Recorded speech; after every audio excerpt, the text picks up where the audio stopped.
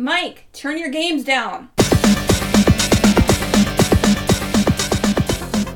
Hi, everybody. Welcome to another recovered episode of Games My Mom Found. I am Mike Elberton, and who is with me tonight? Wrapped in a feverish delusion, it's Daniel Melman. And just an average person, it's Levi Derby.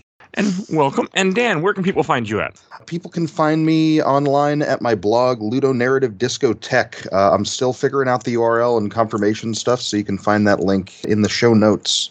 This won't be up for a little while, so it will definitely be up by the time that the people hear this episode. Well, I have the deadline for today, because Zelda 2. Zelda. But this one will be in the can for a bit, probably. Cool. So just to warn you guys on air. And so what we recovered episodes I've only done, this is only my third one that I've done, is where we look back at an old game that we covered on the show before, but then I get different people and I want to redo it. And this is one that, so we're going to be recovering Golden Sun from Game Boy Advance, came out in 2001, developed by Camelot Software. Is a game that it was our fourth episode that we did originally. Back when the show first started, almost at this point, probably depending on when you're hearing this, close to 3 years ago. And I have, or it'll be more than that, and I have not replayed it since. And so what we're doing, we're trying to go back and just find different episodes, because some of the early episodes are, in my opinion, not good, because we didn't know what the hell I didn't know what the hell I was doing at the time with audio. So we're just recovering some of the old episodes, and this is a game that I have always wanted to go back to because I need to play the sequel, and I didn't want to touch the sequel and having no remembrance of the first game in any shape or form. So that's. Am I to understand this is the game your mom found?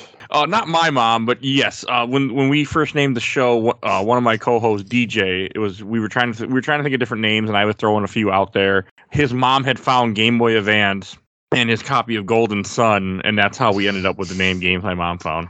Nice. Unfortunately, he also had quit like episode 15 because playing a game every week and recording about it is insane. Yeah. And now I play more, but Yeah, I recorded an episode with you last week, and it has dominated a lot of my gaming time getting ready for these. But I love it, so that's why I do it. But so first thing I want to ask you is Levi, when was the first time that you had played Golden Sun?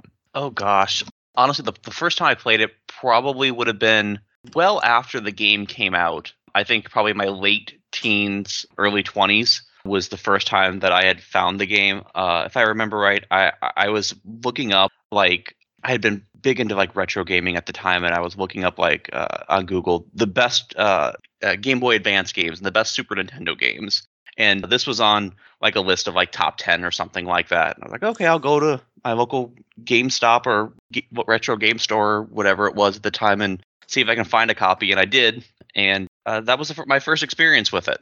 Okay. What about you, Dan? So I got this game for Hanukkah 2001. It was kind of the game I asked for, Nintendo Power and Nintendo Power Advance, which launched with the system. Really hyped this game up. I saw the screenshots and it looked amazing. I didn't have a PS1. I was a Nintendo kid, so I wasn't able to play all those 32-bit RPGs, and suddenly there was a 32-bit RPG I could play on my $70 handheld that you had to play in direct light.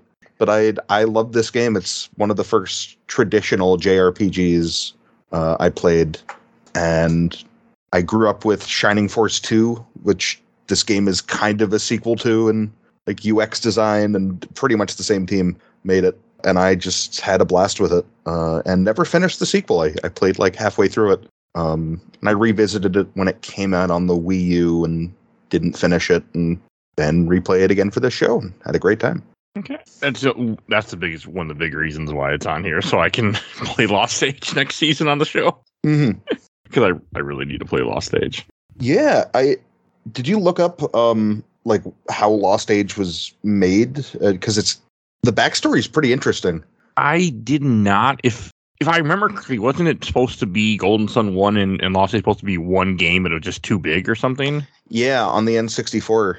Oh. So they had their plan for the game, and it's the N64 is near the end of its life, and they, Shining Force 3, they sort of kicked themselves in the foot by putting on the Saturn as the Saturn was dying. So they're like, let's make this on the GBA, and okay, for this size cart, we're going to need 2 games. So they cut it up into 2 volumes in the same way they cut Shining Force 3 into 3 volumes. And they're like, okay, we're going to follow these different factions. And get a bigger idea of this world telling cool. that one story. So I kind of think of it as Golden Sun Disc 1 and 2, which I think is really cool. Yeah, that's a good way. I mean, it is even just by itself, like this is a monster of an RPG for a handheld. I played larger ones, but it's about like a 30-hour gameplay, I want to say, or so. For the time, yeah. I definitely that I didn't know the history behind the game there, with it originally being planned to be one and then being split in two. And I definitely feel as though like some of either, I don't know if I want to say the pacing of it or what my word I want to use there for is, but I think it's definitely very obvious in retrospect now that it was intended to be a single game and then became two. Because just like the whole time I remember playing the game, when it stops where it stops, at least for me, it felt kind of like this is where it's ending kind of thing. Like I feel like I'm only halfway done with the game, and it definitely screams that like it was one game kind of broken into two. And a season later, we'd have Fellowship of the Ring, which did kind of the same thing, ending with the protagonist sailing off in a boat to really start the adventure. That's funny. And then roll credits. Think about that. I mean, it does have moments like that with this game. Like because the whole point is as the game progresses, you have these 4 lighthouses you're trying to, if I remember correctly, not light up. Yep. And at the time that the story ends of this first game, 2 are lit. You 2 get lit, and you have 2 left. So like it makes sense that the game gets, the story's not finished at all. But I'm okay with that because even this game took me about 24 hours with ×2 speed to get through. So I mean that's not bad for a Game Boy Advance game. I feel like it's long enough. I don't think I would have wanted it to be both parts in one cartridge personally. Looks like my clear time is at about 25 hours and 20 minutes is where I'm sitting at. That's around where I was. I didn't do all the side stuff. I didn't get all the gene, which again we'll talk about. I definitely got all the gene on my first playthrough, and very different experience when you're underpowered. I had a blast replaying this. But, I mean, just like the story of this game too, like the way it starts off, I think is pretty interesting. For even like because where you start off in a town where people have powers, and then like the town ends up going through it has like 2 different crises. When you have one where there's like a rocks falling, and one of your characters that's with you in the beginning, her brother, pretty much you think dies. Like you have a very traumatic opening in this game. Mm-hmm. And then you have the characters suffering what had happened a year ago when they start their adventure. They're still trying to recover from, losing family members. Didn't the main character Isaac lose his dad too? Yeah. So, yeah, it's a very traumatic opening I feel too. It is funny that was it 1 year or 5 years? I thought it was 1 year. Okay, let's say it's 1 year, but I like how they have that opening and then it's 1 year later and all anyone talks about is what happened a year ago, and it's just like, yeah, remember this? It's the anniversary of when that happened. Isn't that a coincidence? It makes it even funnier if it was 5 years, that like still 5 years later that's all they were talking about. Like, it's 3 years later. Like 3, okay. 3 years, okay. Right in the middle. Right in the middle. But that is I guess it is kind of if you want to call it tropey a little bit, that climactic event happens and then 3 years later that's all anyone can still talk about. I guess it does kind of give the effect of this is a small town and probably not a lot happens, and so even if it was 3 years ago, that's still the most exciting thing, exciting in air quotes, that's probably ever happened to them. Why did they end up going up to the sanctum again? Because Kraden, the old crazy guy, convinces them to go there to check on something. Okay. The whole point of the early story is that, well, one, you're in a town where people have magic abilities called psi energy, where you can move things, telekinetic, you can do different things, and that's kind of. And for some reason, Kraden thinks there's something wrong with the temple at the top of this town where no one's allowed into. So you have to sneak in there past one guard to go check on something, which essentially you're activating it without realizing it, because Kraden's not really good. You screw a lot of things up in this game. Yeah, you do. Yeah, basically the whole story is you mess stuff up and now you have to go fix it. Yes. Or be 5 minutes too late to fix it. As it may be. When you go to the tower, you're the one that ends up activating all the issues that end up causing like a volcano or something, right? I don't think that like the events of the opening story, because like after there's that first event 3 years before, then you pick up the actual story 3 years after that first boulders started falling kind of explosion thing. and then you make your way up to the sanctum up at the top of the mountain, and if not for your character having gone there, nothing would have happened. because the bad guys who were on their way up there had no way in without you. And they do kind of try to steer you towards it and trick you into doing it. Yes. But it is funny if you wouldn't have went up there, because you take these things called elemental stars, which are like holding the universe together or something like that. They're holding that's the planet. The sense I get. Yeah. And as you take them, and then that's why they're trying to light these lighthouses. Because I forget, you don't even know why what the lighthouses do. You're just like, oh, they want to light them up. We shouldn't let that happen. They want to take these elemental stars and throw them in this lighthouse. We're going to stop them. Why? We don't know. We're just going to stop them. We don't even know what's going on. Says it would be pretty disastrous. Kraden's a piece of shit. There is that that floating eyeball, like guardian. Once you get up to the sanctum and you grab the, basically you're forced to grab the elemental stars for the bad guys. There's like this floating eyeball guardian. I think he makes a mention of like, you guys should probably stop them. Like, this isn't a good idea. Yeah. They force you to get the elemental stars, and they're sort of holding your friend Jenna and mentor Kraden at knife point. And the funny thing is, Jenna's playable in the very beginning of this game, but then Jenna's gone after this first dungeon. You don't see her again till Lost Age. Yeah, which is cool because she's one of the main characters of Lost Age. Yeah. It's kind of bringing that all together. And also her brother, who you thought died in the prologue, shows up as a kind of half-hearted guarantee that they'll I thought that was amusing because like he's wearing a mask. They're like, well, they don't trust us. Take off your mask. And then it turns out like they're like, he's dead, but he's not. And and that's kind of one reason why you trust them enough to get the elemental stars to then try to rescue Jenna and Kraden. But then they take, after you get them the stars and you give them 3 of the 4 stars, they take Jenna and Kraden with them anyway and just leave. But they don't hurt them. No. But you get back to the village, which is called Vault. Vault? Okay. It's an on-the-nose name. And you have a town meeting, and there's kind of this psychic message everyone hears that, no, these 2 kids are the ones who have to go on the quest, and you're not the most powerful people in the village, but you screwed everything up, and so you suddenly have a destiny and have to go fix it. That was that floating eyeball guardian thing, I think, if I'm remembering right, telling everyone that, the kids have to do it. No, not the adults. The children must do this. Lots of heroic destinies in this game.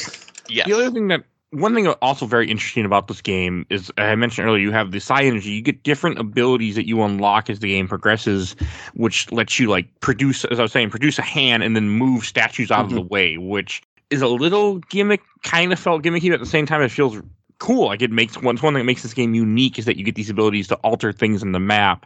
Not for combat, just for puzzle solving and unlocking things. And I like that actually a lot. Yeah, I like that a lot. It gave a lot of like interactivity with the environments around you, with, like you said, not just combat, but like the world map and the towns and stuff that you were in the dungeons. Like, there's a lot of interactivity of making sure that you have the right psi energy to be able to do what you need to do to progress through this dungeon. And it kind of brings the story to the forefront in the dungeons. In a way I really appreciate. Like, there is a reason you have this heroic destiny. You have these magic powers that most people in the world don't know about. Like, they're figuring it out in pretty disastrous ways, as we'll get to. And most people don't have psi energy either. Like, you're one of a special type of people who have it. So it also makes you more unique too. And I like how nobody can see the big hand that you're producing that's moving the statues. Only you can see it, and people with psi energy. Most people are like, what the hell is he doing? Remind me a lot of JoJo's Bizarre Adventure, where the only people who can see these psychic powers are the people who have them. Yes, that does kind of a very JoJo thing with stands. When the people who can do the magic can see the magic. And it's funny because occasionally, so later on you get a character who can read minds. And sometimes they don't even mention it, but you'll try and read someone's mind and they'll just like step back for a second and it won't work. And it's like, oh, they're an adept. People who could use psi energy or synergy are called adepts. And it's interesting that, there are just people in this world who can do this and don't know. I don't know if I actually ran. I read a lot of people's minds, but I don't know. I didn't read everyone. So I don't know that I actually ran across anyone like that, except for, there were some like main like plot people. I don't know that I ran across like random NPC A who did anything like that, but I'm assuming that I probably missed something like that. But that actually is a really cool thing that I missed. Yeah, there are a couple people I found in Tolby to do that, and there's a ton of people traveling all around the world in Tolby, so That's it makes sense cool, that they'd be there. Yeah, I didn't try.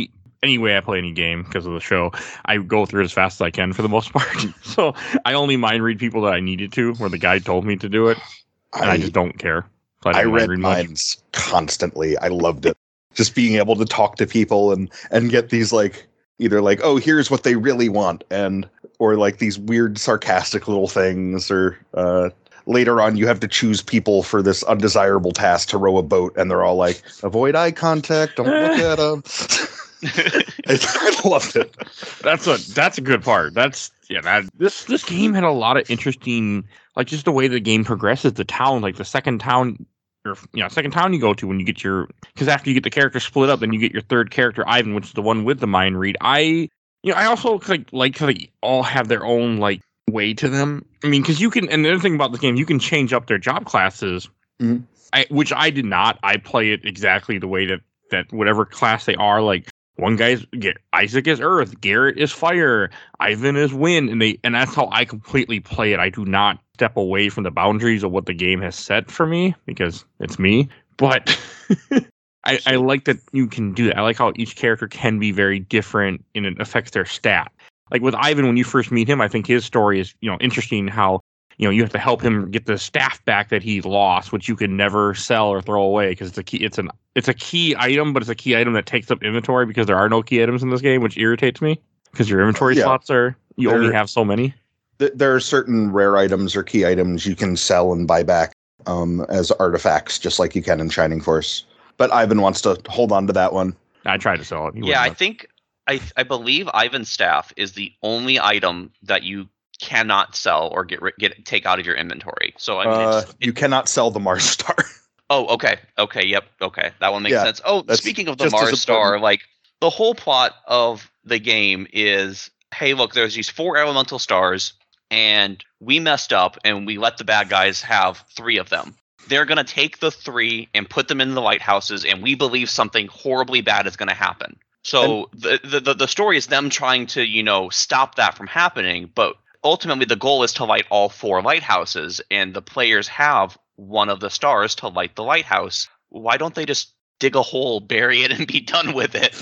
I mean, obviously that would ruin the game, of course, but plot hole, like just go out into the wilderness, dig a hole, bury the star, cover it up, problem solved. Great, they can light 3 of them, but they won't be able to light the 4th. Yeah, drop it in the ocean. Yeah. Just get rid of it. Yeah. Just chuck it somewhere. Sell it to a shopkeeper in the middle of nowhere. and another like cool feature of this game too is you have their magic system is very interesting called Jinn, where you find little like monster like things around the world that you'll find either in dungeons. You'll find them on the world map. You'll find them in towns. You have to do different synergy things like move a block, grow a vine. And you get these Jinn that join you, and that's what makes this game also unique. And that, like I was talking about with the job classes, if you put different Jinn on different characters, it will affect how the character stats are and what spells they are if they're different job, which I did not experiment with because I can't. I just can't do it. I have to follow what job they are because their stats go up and their stats go in weird places if you screw around, so I can't do it. You can do some fun stuff with that. Like I didn't get many Jinn, so I kind of had to really plan out how to use them. And I eventually sort of just went full fire with Isaac. And it was really interesting because he gets single target attacks, which is really great for boss fights. But after you use Jinn, you can do these Final Fantasy summons, which for the rest give you a buff in that element. So say you do a fire summon, your fire spells are more powerful.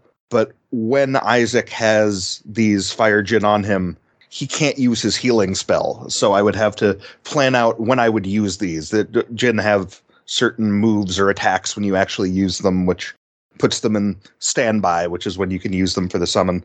So I would have to plan out, okay, I'll use this turn, this turn, so I get my heal back this turn. And you can really plan out your job classes organically throughout a battle in ways I thought were really, really fun. Yeah, so all these Jin that you find, they each have like a different element to them, and then each character has, like one attuned element that they're best at, and so you can either just load one character up with their attuned element or whatever, or you can mix and match as you want, and that changes their classes. And from my understanding, there's like 3 different types of classes. There's like single element classes, 2 element classes, and then there's 3 element classes. There is no 4 element class, unfortunately. But yeah, getting some of those 2 and 3 element classes can be amazing, or if you do it wrong, it can be detrimental and just completely destroy your party. And then when you use the Jin in battle, your classes keep changing. And so, like, if you don't plan it out right, you could conceivably end up in a very, very bad situation. So, like, if you have everyone at a 3 element class, and then you use the wrong Jin in combat, you could end up like changing your character's class mid combat to like a really bad class for them, and then just utterly lose the battle. Yeah, I even had 2 spells for a lot of my playthrough. He was kind of my item dump character, so I moved Jin around so everyone else was more powerful. I mean, and also the way that you use summons in this game, because you have the Jin that are equipped to your character, and then they can summon them in battle, which then uses whatever the ability the Jin has, such as creating an earthy barrier where you have extra defense for all your characters. But then, as we're saying, it's like it's not equipped anymore, so therefore your character loses some stat upgrades and things. Like it's a very risk reward type summon system, which I like too. And again, I really like how it fits into the story. So the reason the Jin exist are when you took the stars from Soul Sanctum and Vault at the beginning, you did kind of break reality a bit. And these elements sort of spread across the world. And there are these cool moments that remind you of how wrong that is. So you go to a village later and have a party member who has a spell called Ply, which I assume is mistranslated from pray. I'm not entirely sure. Probably. And she's like, that makes more sense. I was wondering what Ply was supposed to be. Yeah, or Nintendo didn't want Prey in their game. Yeah, because you use it on a goddess statue at one point to solve a puzzle, which I was stuck on for a long time as a kid. But her whole thing is, we've had this ability passed down through my family for generations, and she's this village's healer, and she's the only one who's the caretaker of this lighthouse. And anyone can get it. You just move these Jin around and suddenly, I have this ancestral mystical ability that has these world-ending potential uses. That's a cool little reminder of, using these Jin, this is not the natural state of the world. We have screwed things up, but we need to figure out how to use this power to save the world or fail to save the world or help rich people out, whatever you actually end up doing in this game. I don't know. I have no idea where the story goes yet until I finish this. Until I play the other half. But it's very interesting with that. Because that's bring up the 4th character, Maya. I like her. I mean, she's a water adept, because essentially each one of your characters is supposed to be one's an earth, fire, wind, and water adept. But again, you can change their classes if you mess with the Jin and stuff, which I don't. But it's very I like that. And I bet it is Prey. I mean, that makes more sense than it being. I don't think it's a mistranslation. It probably was just Nintendo said no, because Nintendo. Even in 2000, even early 2000, I feel like Nintendo still would have been very, they wouldn't have wanted stuff to have religion in it still. A little bit, yeah.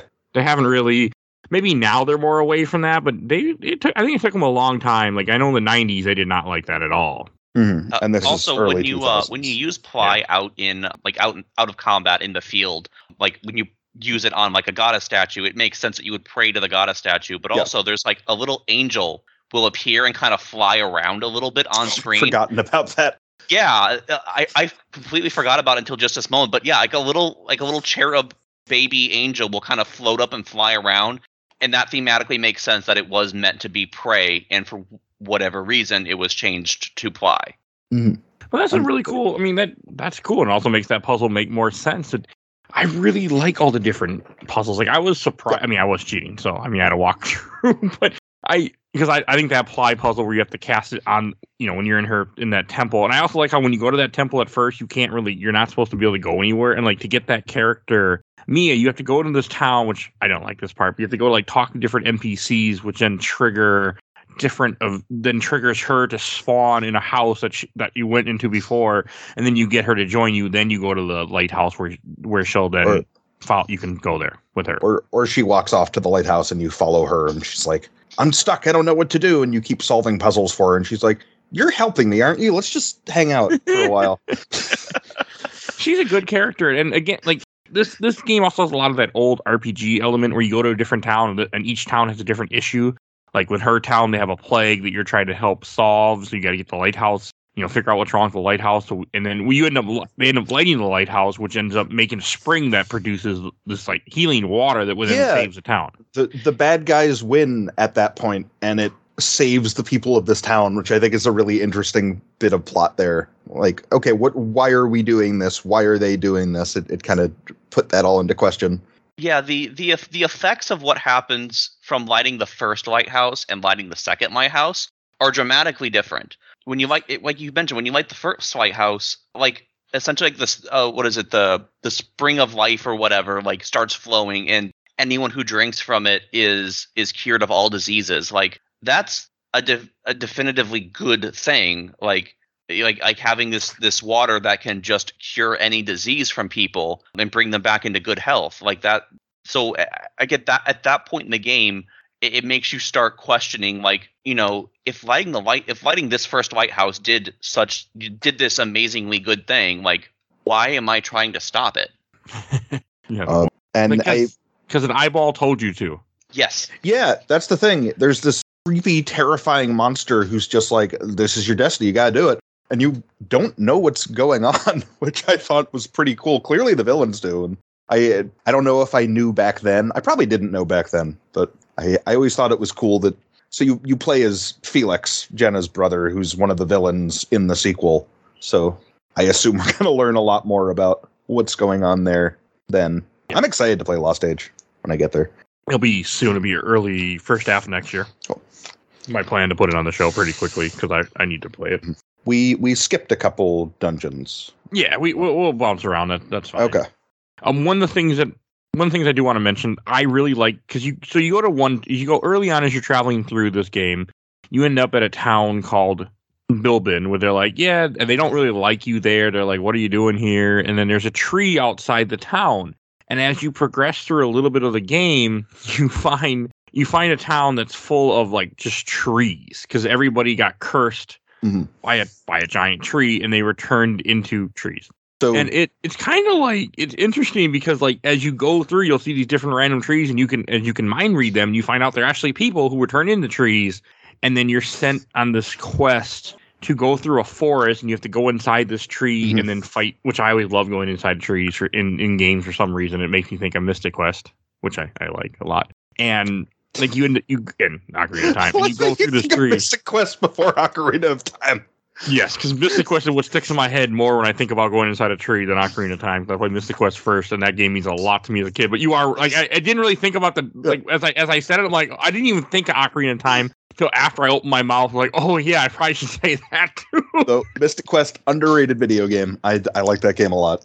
Oh, it's a good RPG, but it's really just cool to me how you go to this, how everything is so screwed up with this, and you have to go through this giant tree, and as you go through it, you're able to then. Like you beat it up, and you bring him to his senses because he's been all upset after when you put the elemental stars in when they were stolen. It did something that altered the tree and gave him more power, which is what led him to then turn everyone into trees. So you caused this issue and made it angrier. Yes. There's a nearby town's lord was cutting down trees in the forest to build a palace for his wife. There are a lot of like feudal lords screwing things up in this game that keeps coming up. Yeah. Kind of the theme that I get kind of here from that I was starting to pick up on it kind of like at this point in the game was a lot of, so like the tree, if my understanding is correct, like what happened was when you took out the crystals, the magic stars from Soul Sanctum, there was like a volcano explosion and a bunch of like psi energy crystals just kind of rained across the continent. Yes. And if I'm understanding correctly, monsters did not exist prior to that happening. All the monsters you fight in the game are new beings that have happened since that explosion happened, since you took the elemental stars away from the sanctum and the psi energy crystal started, raining down, and all of the monsters you're actually fighting are animals that got like hit on the head with a psi energy crystal and then changed into a monster. And that's what happens in the forest too, is that tree that like cursed the townspeople and everything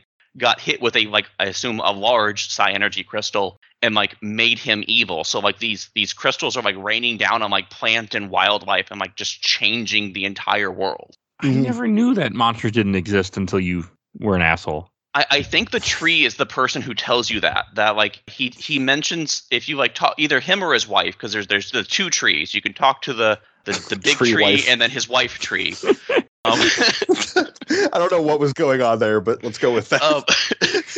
But I think one of them mentions either directly or through like mind reading that all of the monsters, he says it, he at least mentions in the forest that there were never any monsters in like that land before, and that all of them are animals and creatures that were changed when the volcano happened. Yeah, like the natural balance of the world has been thrown off in a very big way, and the world's become a much more dangerous place very suddenly. And then there are both good and bad things that have come out of this, like the wellspring and being a very good thing, and then obviously monsters and trees that can curse people being a bad thing. I like the part where you start going towards the tree and you're paralyzed by this kind of sap, and it's only your powers that protect you, like a shield shows up. And I like the idea that you just went here without thinking about any of the consequences and come very close to being turned into trees. And then you never see that shield again for the rest of the game. Well, it's funny because Ivan brings up that, maybe it's like when we get critical hits in battle, we can't always control our powers. I really like that. It changed how I thought about critical hits in this game. They do a good way of working like what happens into the story, which I thought was really cool too. Mm-hmm. I mean, like, and this game also has lots of small dungeons too. There's lots of little caves you go into, like after you get done with the tree and you go back to the town, or any point you go to the tree town. There's a little, like, you just go in somebody's basement and then you go through like a little like cave and you go get a gin that way. Like, there's lots of little stuff in this game that I really like the touches of stuff like that. Yeah, it's the feudal lord's storehouse where he's keeping this elemental beast he found outside in the yard. Yeah. And then some of the gin are just everywhere. Like in like random locations on the world map. Like you have to go to like a specific spot on the world map and then trigger like a random battle, and then you'll get a gin from that battle. And like they're just kind of like all over the place, and a lot of them are very hard to find. If you don't have a guide, I took a guide and I actually found all of them, but a lot of them are very, very hard to find if you don't like know what you're looking for. I definitely found some of the world map ones just because I'm like, there's a weird area of the world map. I wonder if there's anything here. And, doing the old RPG trick of looking for little gaps in the trees, looking for secret areas. And suddenly, wait, am I fighting a djinn? I wouldn't have liked that if I didn't have the guide to tell me where they were. Because I know when I played this game last time for the show, I used the guide, but I didn't go out of my way to get gin. I just tried to I was still trying to play the games a little more like, I'm just going to figure it out. I mean, that went away. But so like with this time when I played the game, like I looked up all the gin, but I never would have found the random gin hidden in a forest or something like that. I mean, it's very cool. Like I can imagine if you're just playing this game casually and you're not using the guide and you're searching, like, oh my God, that's awesome. But for me, I was like, I wouldn't have liked it. It's I could see it being irritating if you're a completionist, but I liked, and I wonder if I would have minded more if this was my first playthrough, but I enjoyed wherever I went, there were these cool puzzles to find these things. It definitely has that old school RPG feel of like, hey, there are some really nice things hidden, but you're going to have to work to find them. And it's going to be like a brute force kind of work, like just go until you find it kind of thing. Or don't find them all. I didn't find many at all. I found like 2 or 3 earth gin by the end, and parts were really, really difficult. And it was cool. There's 7 of each color, or each element. Yes. So 7 ice, 7 earth, 7 wind, 7 water. I found like most of the water ones. Those, Okay. for some reason, I just ran into those, which is good because that's how that and Earth, Jin, are the ways you get people healing spells, and healing spells are nice to have on your party members. Yes, they I are. think most of the water ones were in dungeons. And so, like, I think the water ones were the easiest ones to find because they were mostly in dungeons and you would kind of just run across them through, like, natural exploration of a dungeon, trying to find your way through it. I think, like, the water and the earth ones, I think, were the water and the fire ones were the ones that were harder to get because they were usually in... You mean Earth and Fire? Yeah, Earth and Fire. You usually had to kind of try to go out of your way to find them. Well, one of the Earth ones is in the secret dungeon that if you do it, the Crossbone Isle. That's where you find one of them. Yep. There's some in some really random ass places too. Like some of the Earth ones are in, like there's a couple of Earth ones in town. Like there's one town that I went to the town early in the game, and you have to like climb up a tower, hit a bell, makes the djinn run away somewhere else, go through a cave. Like I had to go. It was when I went to go beat the game, and I realized I had to go all the way back because I missed this djinn. Mm-hmm. So like they're well hidden in this game too sometimes. So I get it why you didn't find some of them or majority. Yeah, I think the Earth ones were some of the hardest ones to find. The Earth ones, a lot of them were like you could see them, but you wouldn't know how to get them. Like you would see them on the map, but like you can't go straight there. You would have to figure out some convoluted way to get to them. I didn't tend to see them. I love those puzzles, and I probably saying it now because I got a decent amount of the fire ones too. Most of those were probably the fire ones. I just could not find Earth ones. Not find Earth Djinn. They were hard to find them sometimes in this game. Like I will completely agree with that. It was a pain in the ass. But I mean, the reward is definitely there. I think like because we mentioned earlier about classes, a lot of the classes that you can get are completely based on which djinn you find. And in order for you to start using like some of the quote unquote better classes, which would be like the 3 element classes, you have to have, I think, at least 5 or 6 of every djinn to really start being able to make like 3 element classes like a viable option. And you kind of ultimately really need 7 to make like a full party use of it, but 5 or 6 of each element is where you need to be able to get started on doing some of those. So like some classes are completely inaccessible to you if you don't get most of them. Yeah, but you can definitely, if you have fewer, you can still, shuffle them around and get access to some more powerful spells. Also, the summon system is also interesting too. Like as I was saying, but as you use them, you get like build up where you can do summons, and then you do the summons that you do. Like you can use up to 4 is the max level, and you get different things that will happen. I only did the level 4 because that's how I play, but I thought it was I like the system. Yeah, and I love the animations. Can we talk a little bit about how this game looks? Sure, definitely. It looks fantastic. It's the most 2001 looking video game because it looks like a Sega Saturn game. It looks like I played Shining the Holy Ark, which is their previous turn-based RPG they made before Golden Sun. And that's actually a game in 3D. And I'm like, this looks exactly like Golden Sun. And this isn't in 3D. The Game Boy Advance couldn't really do that. But they're like scrolling around these matte backgrounds and rotating these scanned-in 3D models as sprites. They have these really dramatic looks in battle, these huge summon animations, and the sounds in battle. I know that's less how it looks, but it's all just such a bombastic looking battle system. I loved it, and it must have blown my mind on the Game Boy Advance as a kid. I like it better. I'm looking at Shiny Holy Ark now that you mention it. I like what we got instead a lot more in this game. I don't like what I see in the Saturn. Yeah, I mean, that's also a game that was really rushed to production to try and beat Final Fantasy VII to market and got completely overshadowed. But it's the same kind of look. Like you see the lineage. Yeah, I just don't like the way it looks. But yeah, I see what you mean. A lot of the summons in this game and a lot of the like synergy effects, basically magic, spells for in combat and even out of combat. There are a lot of things that have. It's not 3D, but like they look very good. They look almost kind of like 3D effects. And for a Game Boy, like that was like the art direction on it and stuff is phenomenal. My guess is they were modeled in 3D and then scanned in as sprites, sort of like in Donkey Kong Country. That would make sense. It look looks like better 3D than Donkey models. Kong Country, though. I like how play that with the CRT filter. Donkey Kong Country's pretty game. I really like the graphics too. I think the sprite models are good in this game. Like everything, I think just pops very well. It has mainly a very colorful palette too in this game. Mm-hmm. It's a very pretty game still. Like it's not bad. Yeah, I dig how it looks. But I was I happy have about that. a great love of 32-bit RPGs. This was the first one I played, probably. I don't know if I played many 32-bit RPGs because I I'm more of a 16-bit era. I mean, 32. What is 32-bit even really? It's mainly what Game Boy Advance and PS1 and okay, so that I would have played a lot then on PS1. So yeah, never mind. I just never really think of 32-bit because I think of polygons when I'm thinking of PlayStation 1.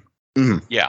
But this is definitely of that era. This is the gene system is pretty similar to, in some ways, to the materia system in Final Fantasy VII. It's kind of its closest cousin I can think of. Just like move these different elements around to make your party how you want it. Another dungeon. Well, there's a couple things I want to mention, but one thing I want to mention next is another dungeon that kind of sticks out to me was when you go to the Mogol Forest. That one, I thought that was weird. That one was weird.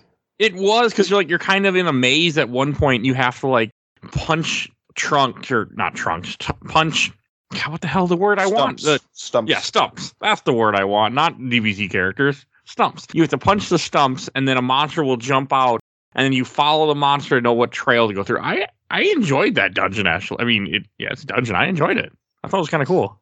I remember going through that my first time, and I did that. I would like punch the stump, and you'd follow the monster to know which way to go through the maze. On my second playthrough, just this time, I forgot that was a thing, and so I just brute forced my way through the dungeon, and I just like kept trying every path until I found my way out.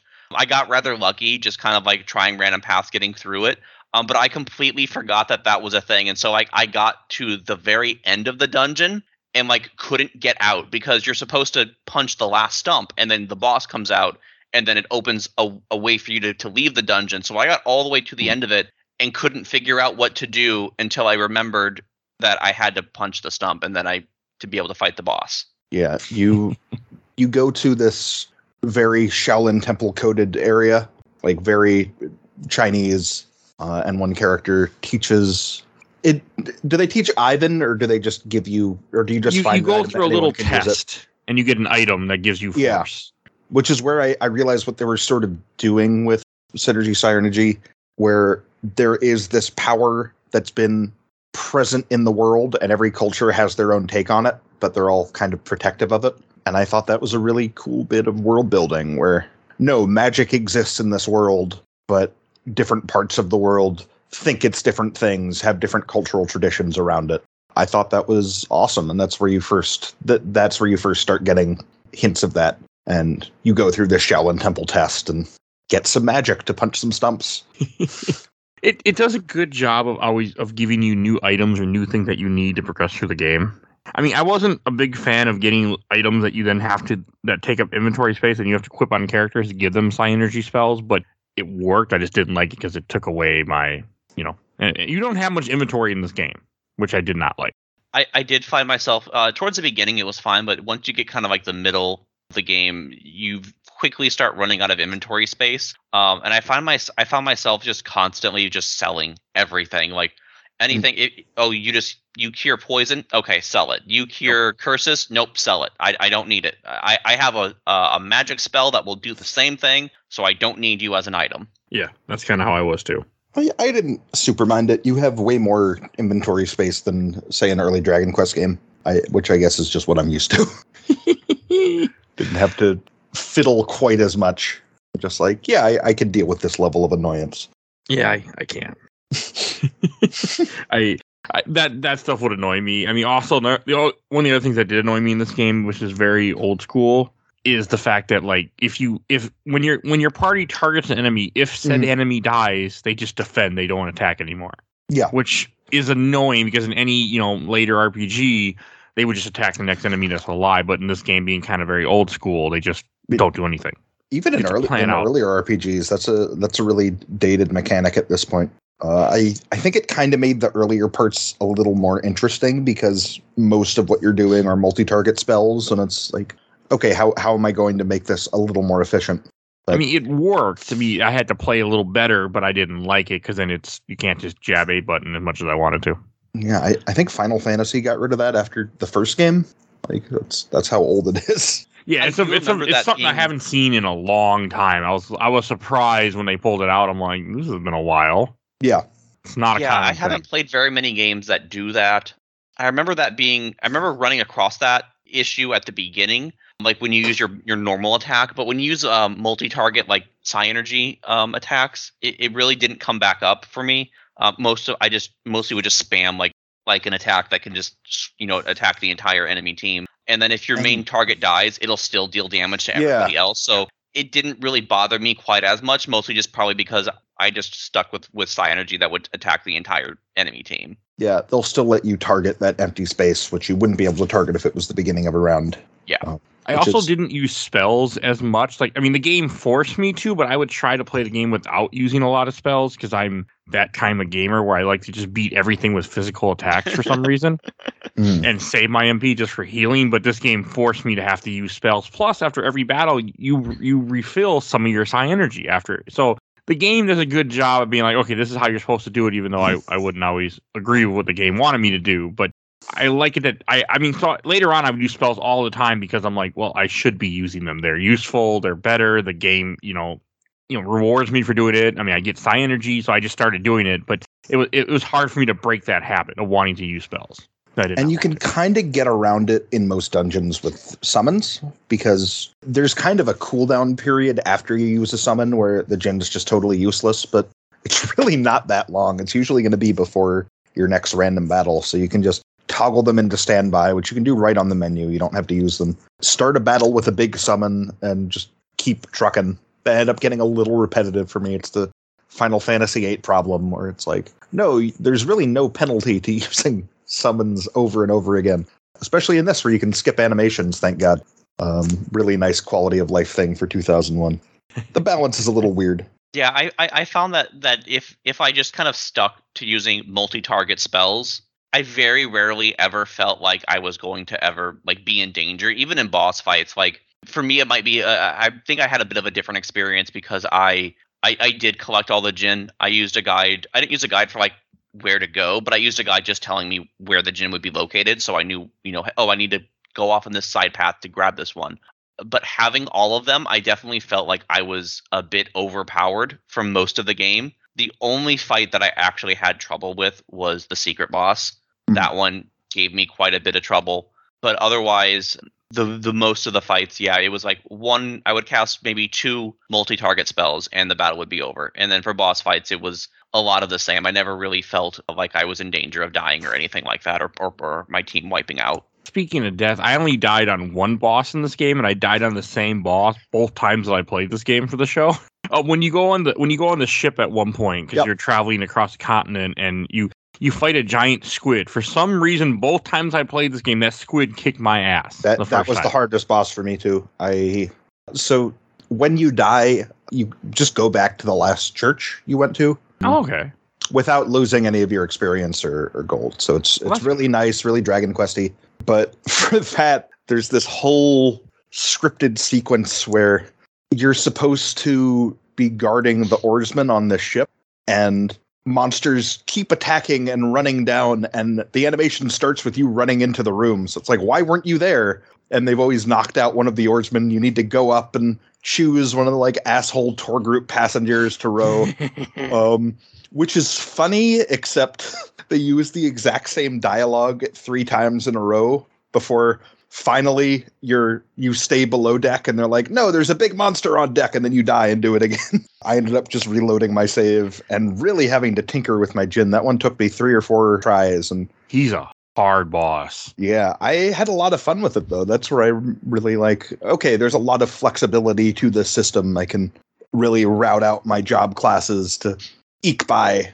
So this is one thing I wanted to talk about while we were here is this trip, this boat trip that you take. So while you're doing it, like you said, that you're supposed to be guarding the oarsmen, and Isaac is clearly not. He's on a completely different part of the ship, and the enemy just run right past him and knock out one of the oarsmen. It's like, okay, And it happens 3 or 4 times in a row, and it's so just ridiculous. But the part that I found super cool is when you're told, hey, you're going to have to pick a new oarsman. You need to make sure that they're strong and that they can keep up with the other oarsmen, because if they can't row, in time with everyone else, then they're going to mess it up because they'll be rowing out of beat. All the oarsmen need to be in sync.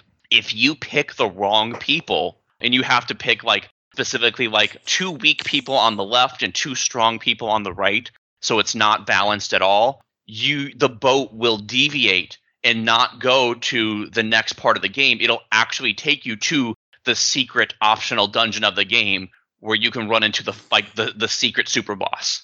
Well, you can't go all the way down there yet. You can only do a couple floors. Okay. Yeah, I read about that last night, actually, and I'm just like, that's so cool, and you could get some powerful gear early on. Yeah, and it's full of super powerful gear. Even if you can't get all the way to the bottom to actually get to that super boss, even if you can get 3-4 floors down, because I think it's a 10-floor dungeon or something like that, there's some really powerful gear there. So by you actually doing the wrong thing and messing up, you can actually come out with some really powerful gear.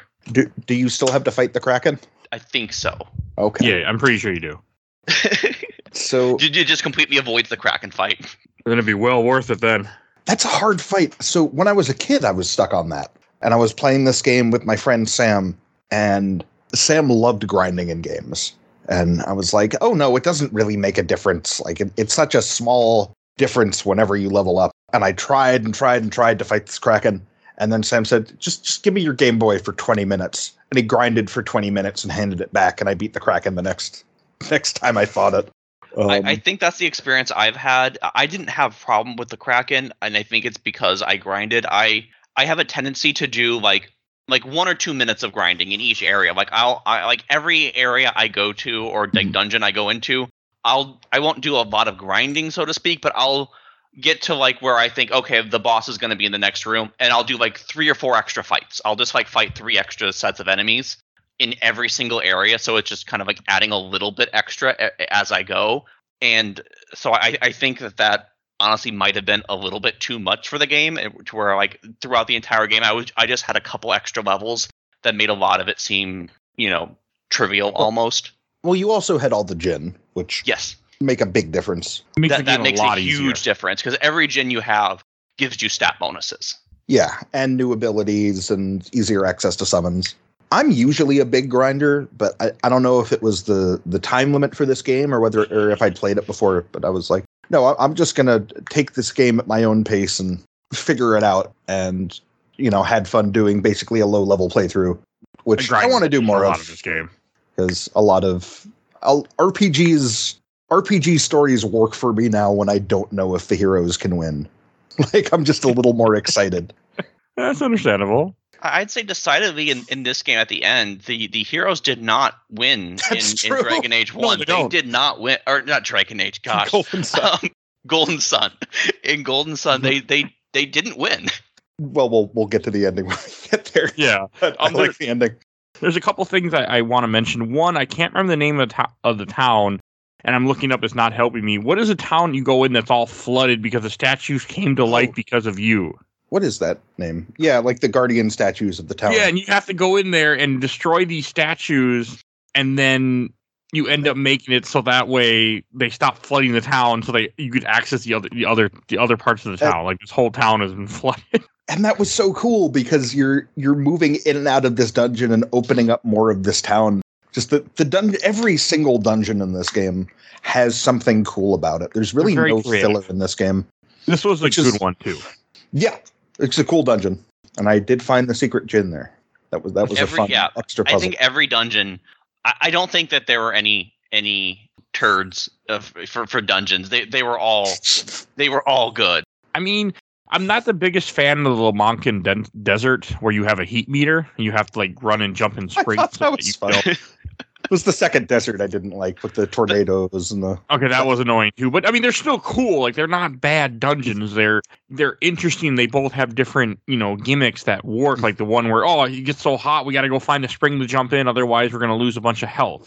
And then the other desert that you go to later is, I think it was the Sahala Desert, where you have... Yeah, probably mistranslated from Sahara.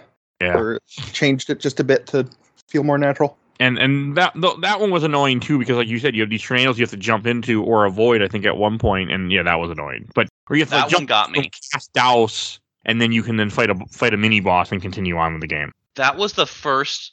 I want to say like point in the game, the Sahala Desert, where you have to like run into the tornado and then you have to cast your Psynergy to like make it rain on the tornado. And that one got me. Like I genuinely got stumped there, and I didn't want to use a guide. I wanted to like just try to do it because I didn't have the same time constraints that you guys did. So like I wanted to like try to do it as best I could. And I think after like an hour and a half of just like racking my brain, like talking to people, using mind read on people, like trying to figure out what to do, I just 1 and 1 was not equaling 2 for me, and I couldn't put it together that I had to use I had to put water on the tornado, because that's just such like a strange concept. Like you would want to be picked up by the tornado and then make it rain on the tornado, get out. Like it just wasn't going for me. Well, you hear what happened. You hear there are these soldiers trying to get through the desert, and they realize the only way they can get through the tornadoes was to douse them with water. Yeah. But they had to carry these huge buckets of water, and the people ahead of them had no problem getting through because, they could make it rain like you can. I think Satoru Minardi. I think for me, the issue was that I forgot I had that spell because you've never used it before. Like that's the first time that I think, I could be wrong, but I think that's the first time that you ever used that spell. And so I completely forgot that it existed. I think that was my problem. Like I realized that I had to use water in some way, and I was trying to figure out a way to like get a barrel or bring a barrel with me or some way to get water, and I just had completely forgotten that spell even existed.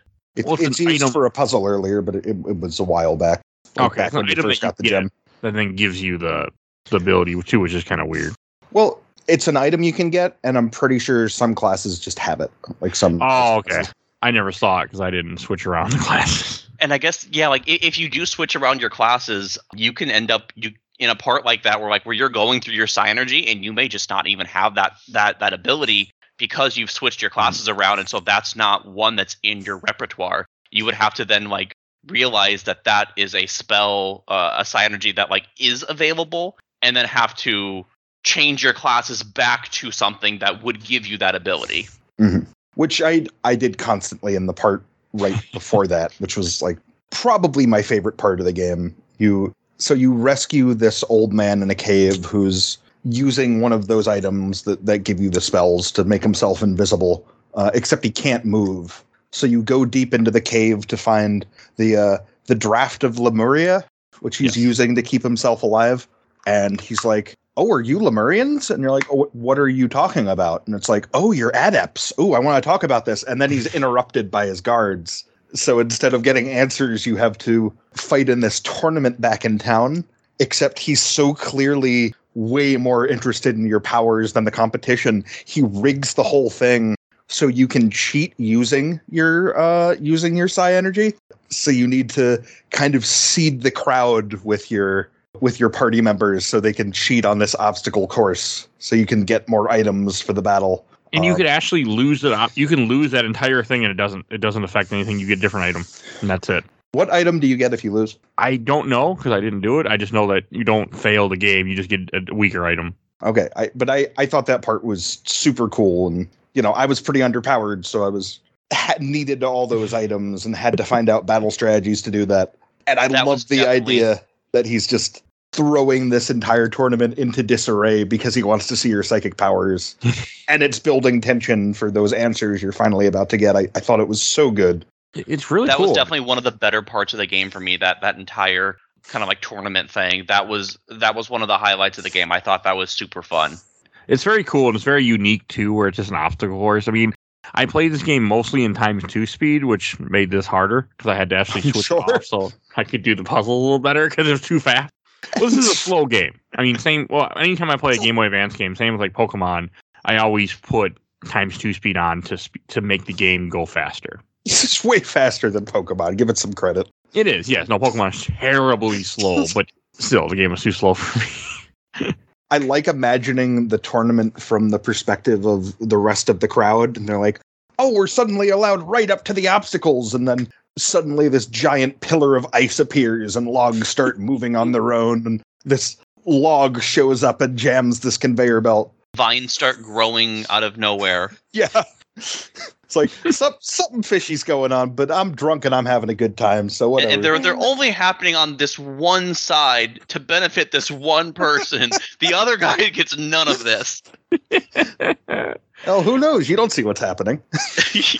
Maybe there's like this other band of heroes. Although I guess if you lose to them, you still get the job. So yeah, so there's no one else. And then and to get to find the old guy, which then leads you to a tournament, you have to go through a dark cave, which I didn't really like this place. This annoyed me, where you're like in a very dark cave you can't see very well.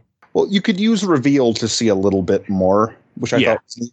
But still, dark mazes, very. I'm just not a fan of dark caves in any game, including Pokemon. Old school. Yeah, especially when there's no like real reveal works, but reveal only doesn't like follow you. Especially like if there's no like way to like brighten up the dungeon completely or anything, or even give you like an air like a radius around you where you can will follow you. Like random battles are loading, it deloads the darkness. Yeah, that was one of the best parts of it. Is that when the battles load, it deloads the darkness, so you would get a quick glimpse of everything on the map, and I would just be like, okay, memorize it. Where do I need to go?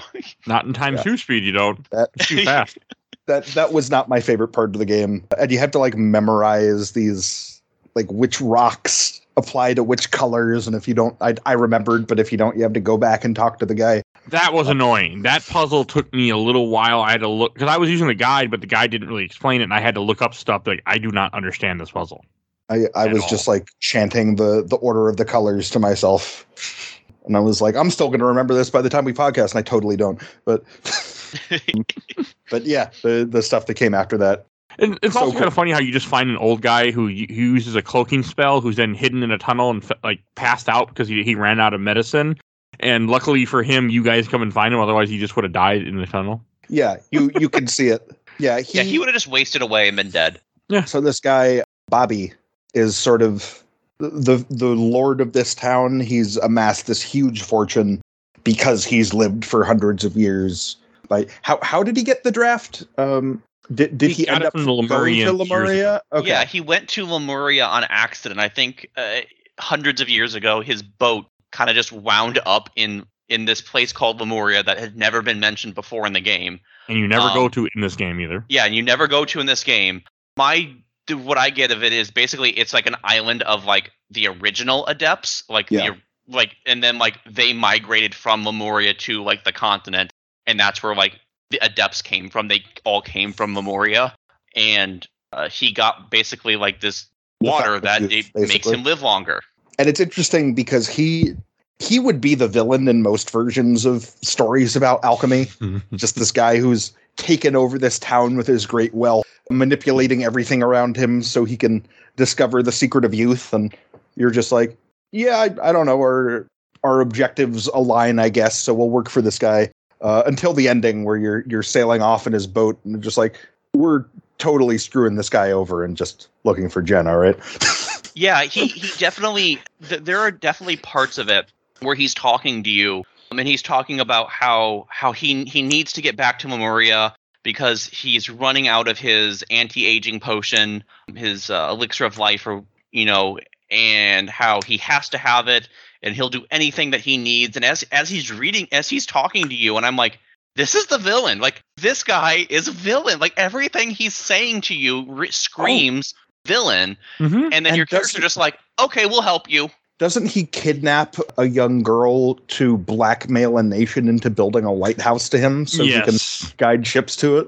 Yes, he did. Yeah, he's completely a villain. But it's funny that our objectives are aligned, so why not? I don't know if you didn't realize she's kidnapped as much either. I can't remember if you're aware. If you talk to her, they mention it. Yeah, it's kind of. I think they call her a ward, but you can actually find her room in the castle and like talk to like her handmaid or something, and then the handmaids will. Too. Oh, okay. Yeah. But they'll tell you that basically she's been kidnapped. Well, they won't say that. She says like, oh, she's been a guest here for a while, and if you read her mind, it's like it's pretty terrible what this guy's doing. I guess we'll find out in Lost Age. Like I'm really excited to see the rest of the story because I'm invested in this world and really don't know where the story is going. Yeah, I do know where it ends. I won't ruin I do it too, for you. but Okay, you do know? in broad strokes, I know the premise of Dark Dawn, the third Okay. Golden Sun game that came out 8 years later and nobody played and ends on a cliffhanger. Okay. that we'll never get. I doubt it will. Yeah, I mean, at this point, it's been out for a while. Yeah, we're not Came out- getting. We're not getting. came out it. 11 years ago at this point. That's just one of those games that's kind of on the shelf of never going to be finished. I'll probably play it if I finish Lost Age because I like Camelot RPGs.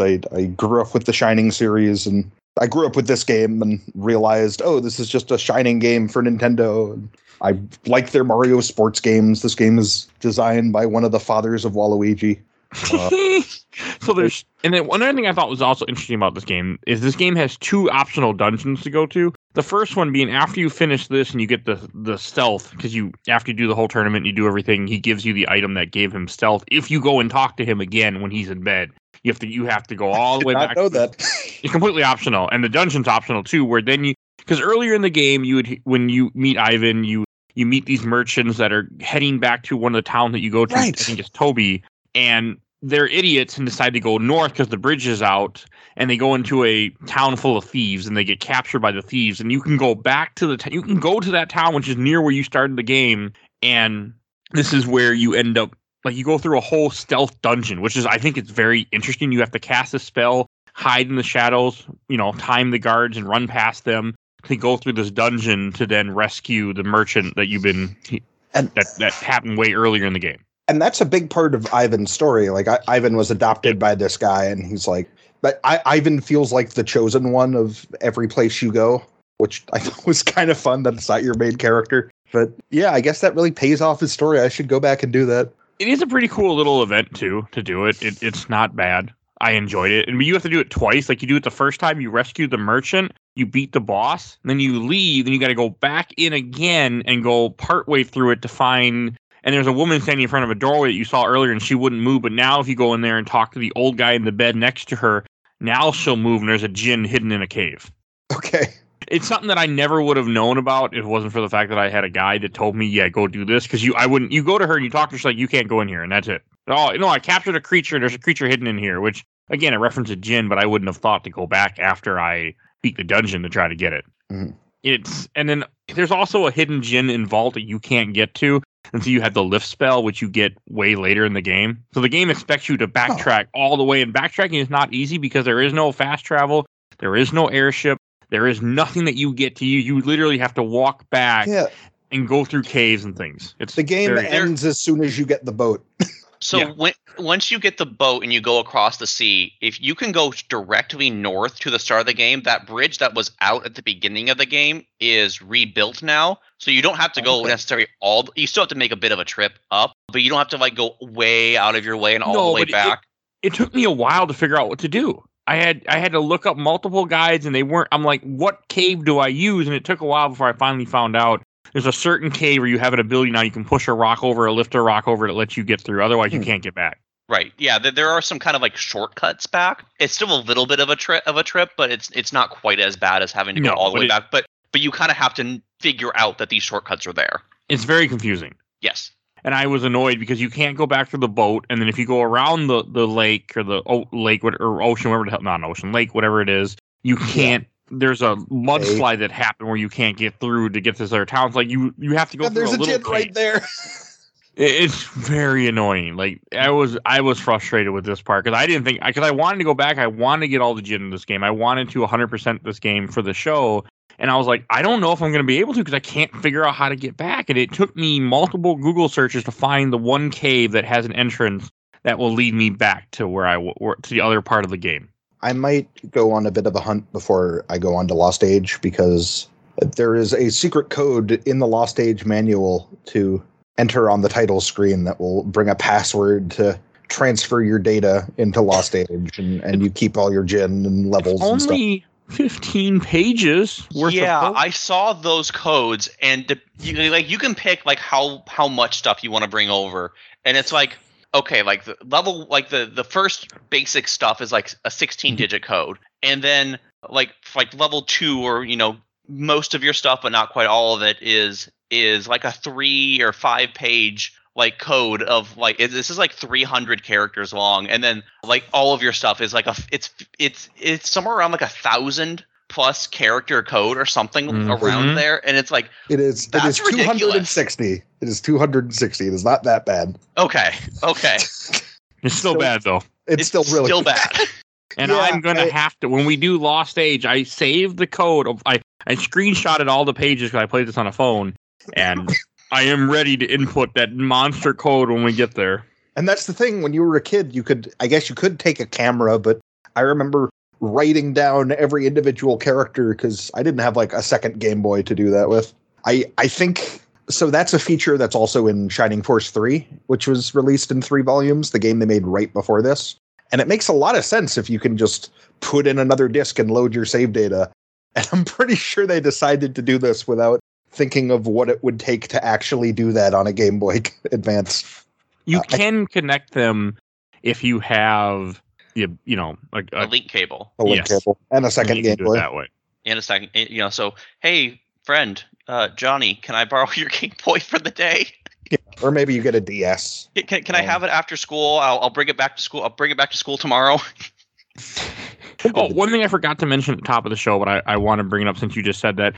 I never had a Game Boy Advance, so I didn't play this game until I bought a DS and I played it on there, because you just reminded me of that. Mm-hmm. So that was my first introduction to this game. All right, and I think the only dungeon besides the final dungeon that we have left to talk about is we should talk about Crossbow Isles pretty quick. Yeah, sure. I like Crossbow Isles. I mean, when I played this game for the show last time, I completely avoided it because I just wanted to be done with the game and move on. But this time I had more time, so I'm like, I want to do everything. I actually like this dungeon. It's just a bunch of different floors with a bunch of puzzles that make you use psi energy, and you fight a mini boss at the beginning of each floor. Like, I thought it was actually pretty cool. I was surprised. Yeah, it was really fun. The puzzles weren't super hard or super easy. They all had like a direct route through them, and then if you wanted to get like some of the bonus gear, they had, a little bit of a harder path through. And I did that. I got almost all the bonus gear. The part that kind of broke me a little bit was some of the gear is cursed, where when you equip it, you can't unequip it. Nice. That irritated me a lot. And then there is the cursed gear also will make you randomly miss attacks as well. If you have a cursed item on you, I think it's miss attacks, I think is the effect, but correct me if I'm wrong, but I'm pretty sure that like 1 in like 4 of your attacks beyond like your normal chance to miss, like you also have an additional like 25 or 30% chance of missing any attack. And there's another item that you can get, like a ring, that negates that effect. Yes. And I made the mistake of, I got all the weapons, but I didn't equip the best weapon because I equipped something else first before and I was using save state to mess around, and I was a little irritated, and I never got the best weapon in the game because I forgot to I grabbed it, then I reloaded my save state, then I forgot to grab it again the second time. How do you get rid of the cursed items? Do you have to like go to a church? Yes. I don't know. Okay. You go to a sanctuary. You have to go to one of the churches, and then there's an option for like remove curse or remove item or something like that, and they'll take it off of you. The item still remains cursed, but they just basically unequip it from you for you. Oh, I wish I would have known that, because I would have did that. It's the I don't know about you guys. Speaking of the churches, like I never used them, not once. Beyond being able to remove a cursed item, which I never actually did. I was fine with how I ended up equipping them. I never used any of the services of the church, which they were all. None of them were like heal your party. It was like remove curse or remove poison or I guess revive a downed ally. I used it to revive. Same. But like I always had like a Djinn that could revive an ally, or a psi energy that could heal or remove a poison or something. So like I never really made a lot of use of the churches, just because I felt like the game did a good job of giving you what you needed to avoid needing to go to the church, I guess. Again, depending on your power level. Like I died a lot, and that spawned you at the closest sanctuary, and it's like, okay, then pay some money to revive everyone and get back on the road. Getting back to Crossbone Island, the boss though, the final boss there even over-leveled, gave me a lot of trouble. Mm-hmm. No, I can get it. I had problems in this game sometimes. I haven't fought him yet. I should. The Blackbeard, didn't- he was a cool fight though. Yeah. I was scared to fight him the first time because but I'm like, okay, I'll try it. It's actually a really good fight. Like, it was a lot of fun. It is very challenging, but I thought it was very well done too. Just the way that he is. Yeah, I don't know. I don't know if it was maybe like my battle tactics up to that point in the game, because I typically didn't use any of the Jin's abilities or summon the Jin in any combat. Most of my combat just revolved around, I'm just going to use my Psynergy, my magic abilities, and just blast people with that. And that's gotten me through up to that point. But with Blackbeard, that tactic didn't work at all. So I had to, because up to this point, I had been doing, I think what you guys were doing with the Jin and just assigning them to like their normal person. I wasn't messing around with different classes really. I was just going with the base bear classes, and I had so much trouble with that particular fight. I actually went out and looked up a guide on like some of the better classes you could get. I redid all their classes to be like the 3 element classes. Still had trouble with it, and then had to look up some other stuff on how to get them. I just had so much trouble with that fight. I probably lost in the neighborhood of around 20 fights before I actually finished them. And then the way I ended up winning was through a summon rush. So basically, I just put all of my Jin and was like, okay, all of you guys, before the fight, I'm putting you all in standby.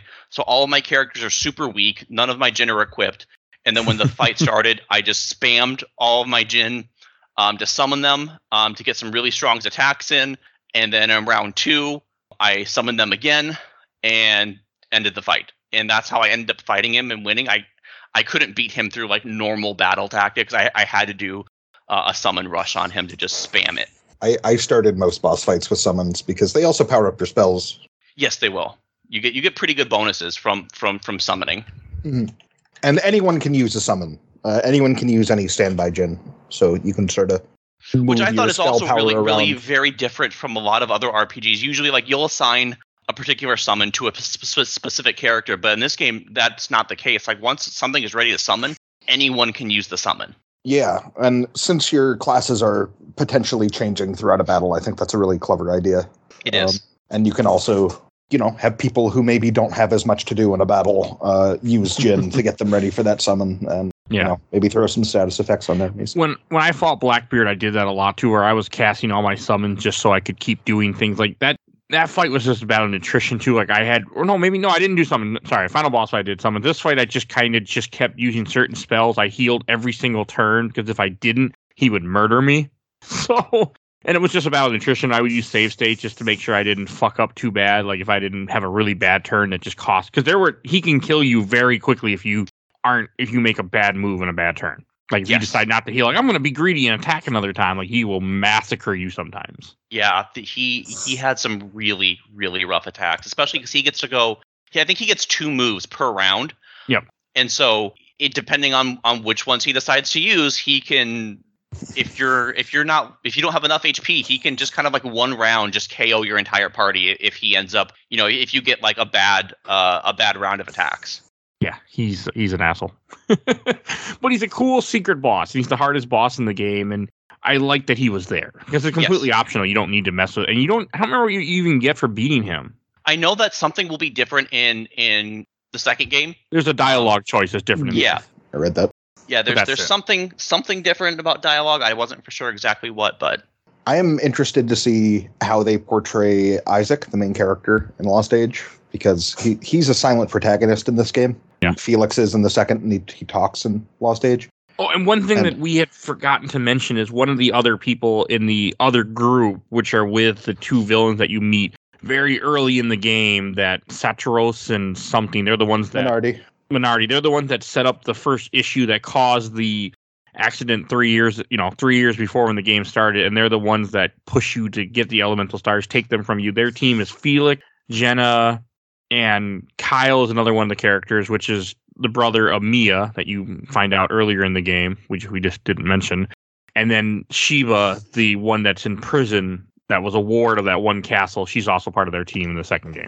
Yeah. Or in their group in this game, but so basically in Dark Ages, you basically take over the party of like the villains not necessarily like the two main villains, but like you take over like people who were in the party of the villains for the first game. It kind of like switches sides on you, basically. Yeah.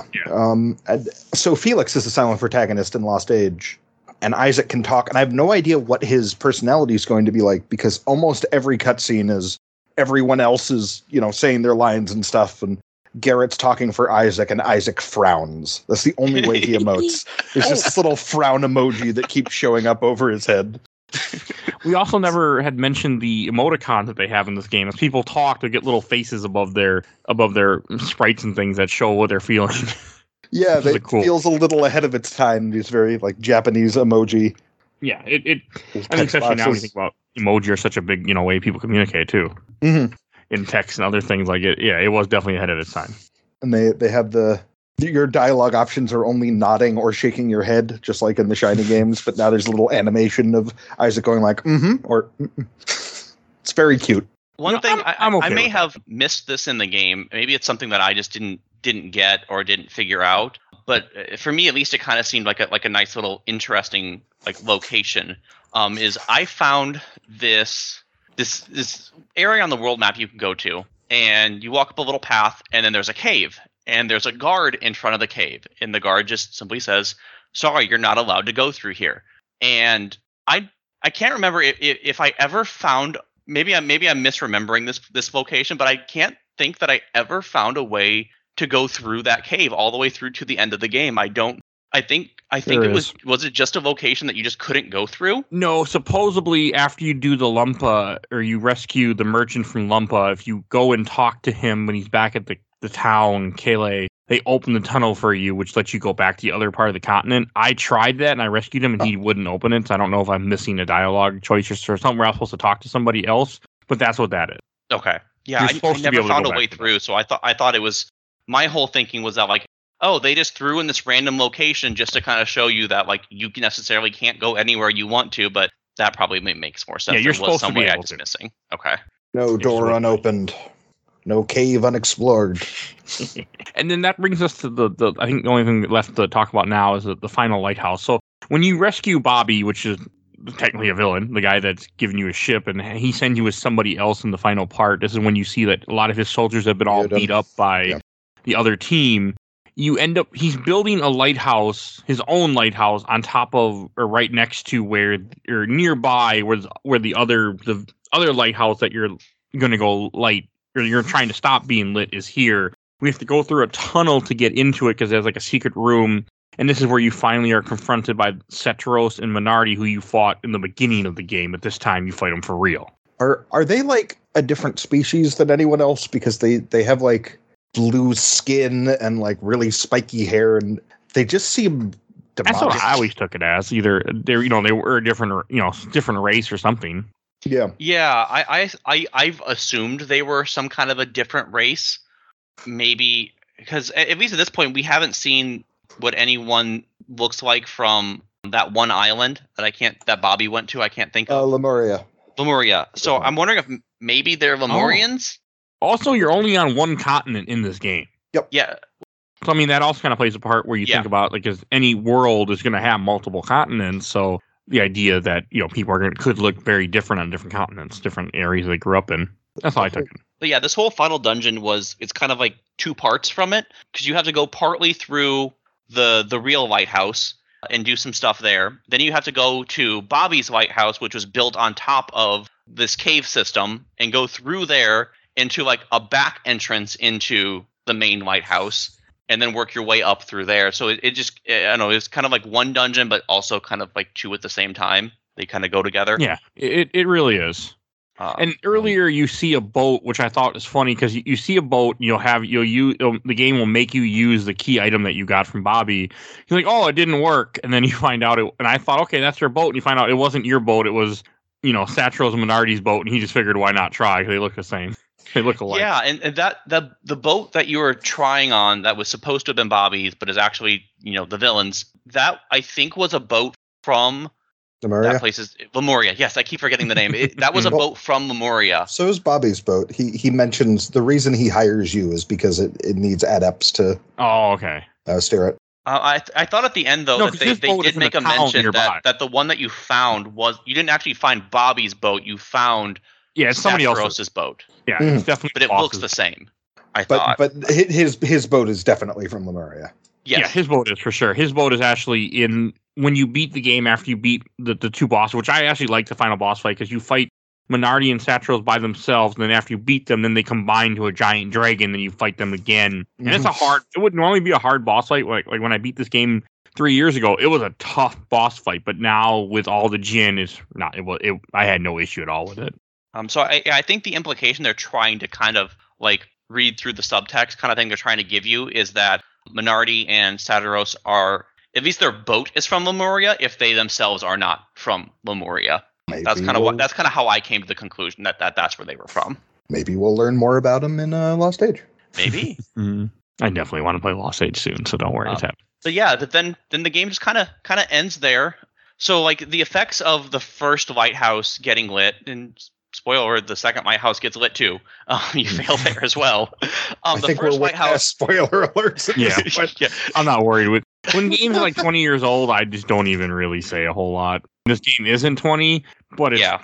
Wait, no, this Pretty game is close. 20. Yeah, it's Yeah, it's 20 20. years old. Like I don't Okay. care. Can drink next year. At that point, I'm just kind of like, if you haven't, it's fine. Well, I mean, So, if like, you haven't, the first lighthouse listen to gives the you show. the water of life or whatever that cures people. The second lighthouse, when it gets lit, it splits off like a third of the continent and just falls away. Okay, that's kind of fucked. fine. Did you guys notice that? Like, unless I misinterpreted it, like to me, what I got and like from what I read online is that like when the second lighthouse gets lit, a third of the continent is cut off and floats away. Also, sorry, this just reminded me. Did you guys read up about the world? Because the world is flat with never-ending oceans that just fall off into space. If you read up about the actual planet, it's not a globe. It is a flat planet. Oh, It's just completely flat, and the edges of the world are the edges of the world, and the ocean is just infinite water that forever is this nonstop, never-ending waterfall into nothingness. And so that's kind of why when the second lighthouse gets lit, the continent breaks off and it flows off into like its own island, basically becoming Australia. That's why that happens, is because the world doesn't have like a crust and anything to hold it together. The land masses are just that, land masses. So when the fissure happens and this part of the land breaks off, it just flows away because there's nothing holding it in place anymore. It just floats away. It doesn't have like tectonic plates or anything like that. that's cool. I didn't know that. I guess I didn't pay that much attention. But that's cool. That Where'd stuff you I find got that from info? looking up like online stuff about the world. I actually looked up like that I got from the wiki. From the wiki, is that the planet is like that. It's flat, and that's why a third of the land just flows away, is because of the design of the world. And this game has a weird ending too, because then when that happens, then you wake up and it's not. So Isaac and them you have to go. So you beat this final boss. You have to then go back to this town nearby, and you board the Bobby's ship, which is hidden in the port under this desert town somehow, or a little town. I mean, it's you get into the ship. Then the game jumps to essentially what I assume is gonna be Lost Stage, where you wake up on an island as Jenna. And it's Jenna, Felix, and Kraden, and they're alone on a little island because what you did with the second lighthouse, or what they did. Yeah, and I think they're floating away on the chunk of land, like the third of the continent that broke off, and is floating away. They're stuck on that part of it. Is I think what the implication is. You're on different continents. Yeah. Well, like essentially, like when the second Sheba's lighthouse there gets made, it creates an entirely new continent by like breaking one of them in half. Yeah, and Felix jumps off the lighthouse to save Sheba. Oh yeah, Yeah. I forgot about that.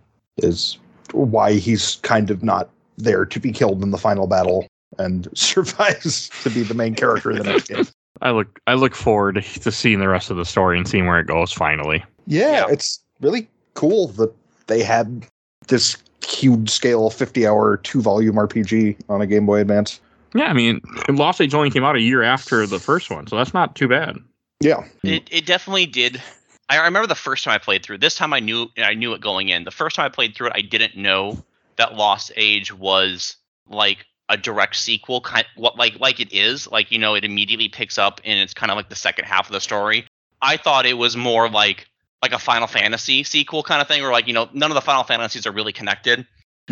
I thought it would be something more like that. So when I went into playing Golden Sun the first time, and then that's where the game stopped, for me, it was a bit jarring, just simply because I wasn't expecting that. I was like, where's the rest of the game?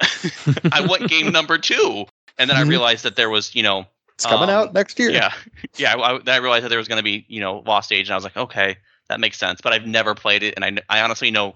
The only thing I know about it is who you play as the main characters, and then I know kind of like a little bit about the ending of kind of how it overall ends up.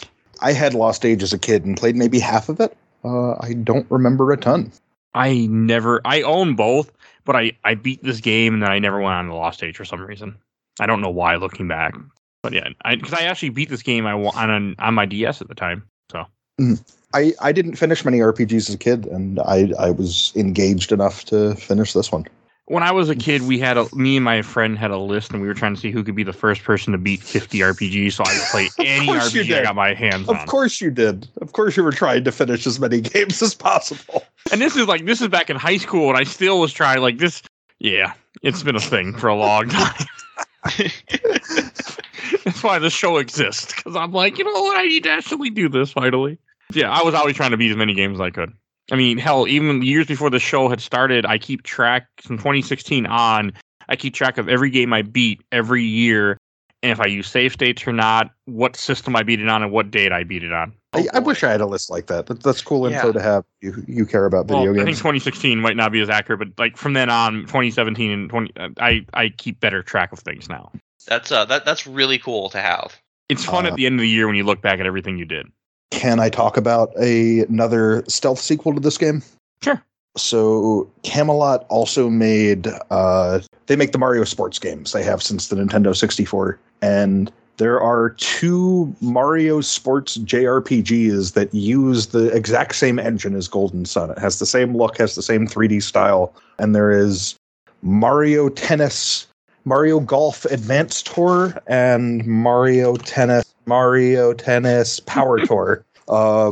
And they're awesome. They're like these full sports JRPGs, and they feel like Golden Sun with the weird wiggly character models and faux 3D stuff going on. And they're some of the best games on the system, especially the golf one. I really want to play those someday. They have been on my list for years since I found out they existed, but I've never got around to them yet.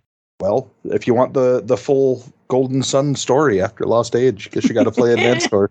Well, I want to anyway, so it's going to happen, and it's just a matter of time. And they're weird too. Like Mario is a god of golf on Olympus. Okay. Yeah, it's a really weird game. It's great. Man, how does a company go from making something like Golden Sun to Mario Golf? Well, they money. They made Hot Shots Golf for Sony. They worked with Sega for years, and I think them killing the Saturn when they were in the middle of their 3-part epic fantasy RPG kind of rubbed them the wrong way. So they signed an exclusivity deal with Nintendo. But in that year between, they made Hot Shots Golf for Everybody's Golf, which is still going. It's one of the best golf series out there. But they sort of took those systems to Mario. By the time Golden Sun came out, I think they'd already made the N64 Mario sports games. They had brought Waluigi into this universe. Someday I got to play those. They've been on my list for a long time. I definitely want to. So that might happen on the show, especially now that I know people who, at least someone that wants to play them. So that helps. It always helps when I know someone's like, hey, I'll play this with you. Okay. And I have at least a guest to line up. They also made the Game Boy Color ones, which are also RPGs and also awesome. Yeah, I want to play those too. Definitely played more as a kid. All right. Any last things that you guys want to say before, and then we can go on to Shelf Stacker Box? We covered a lot.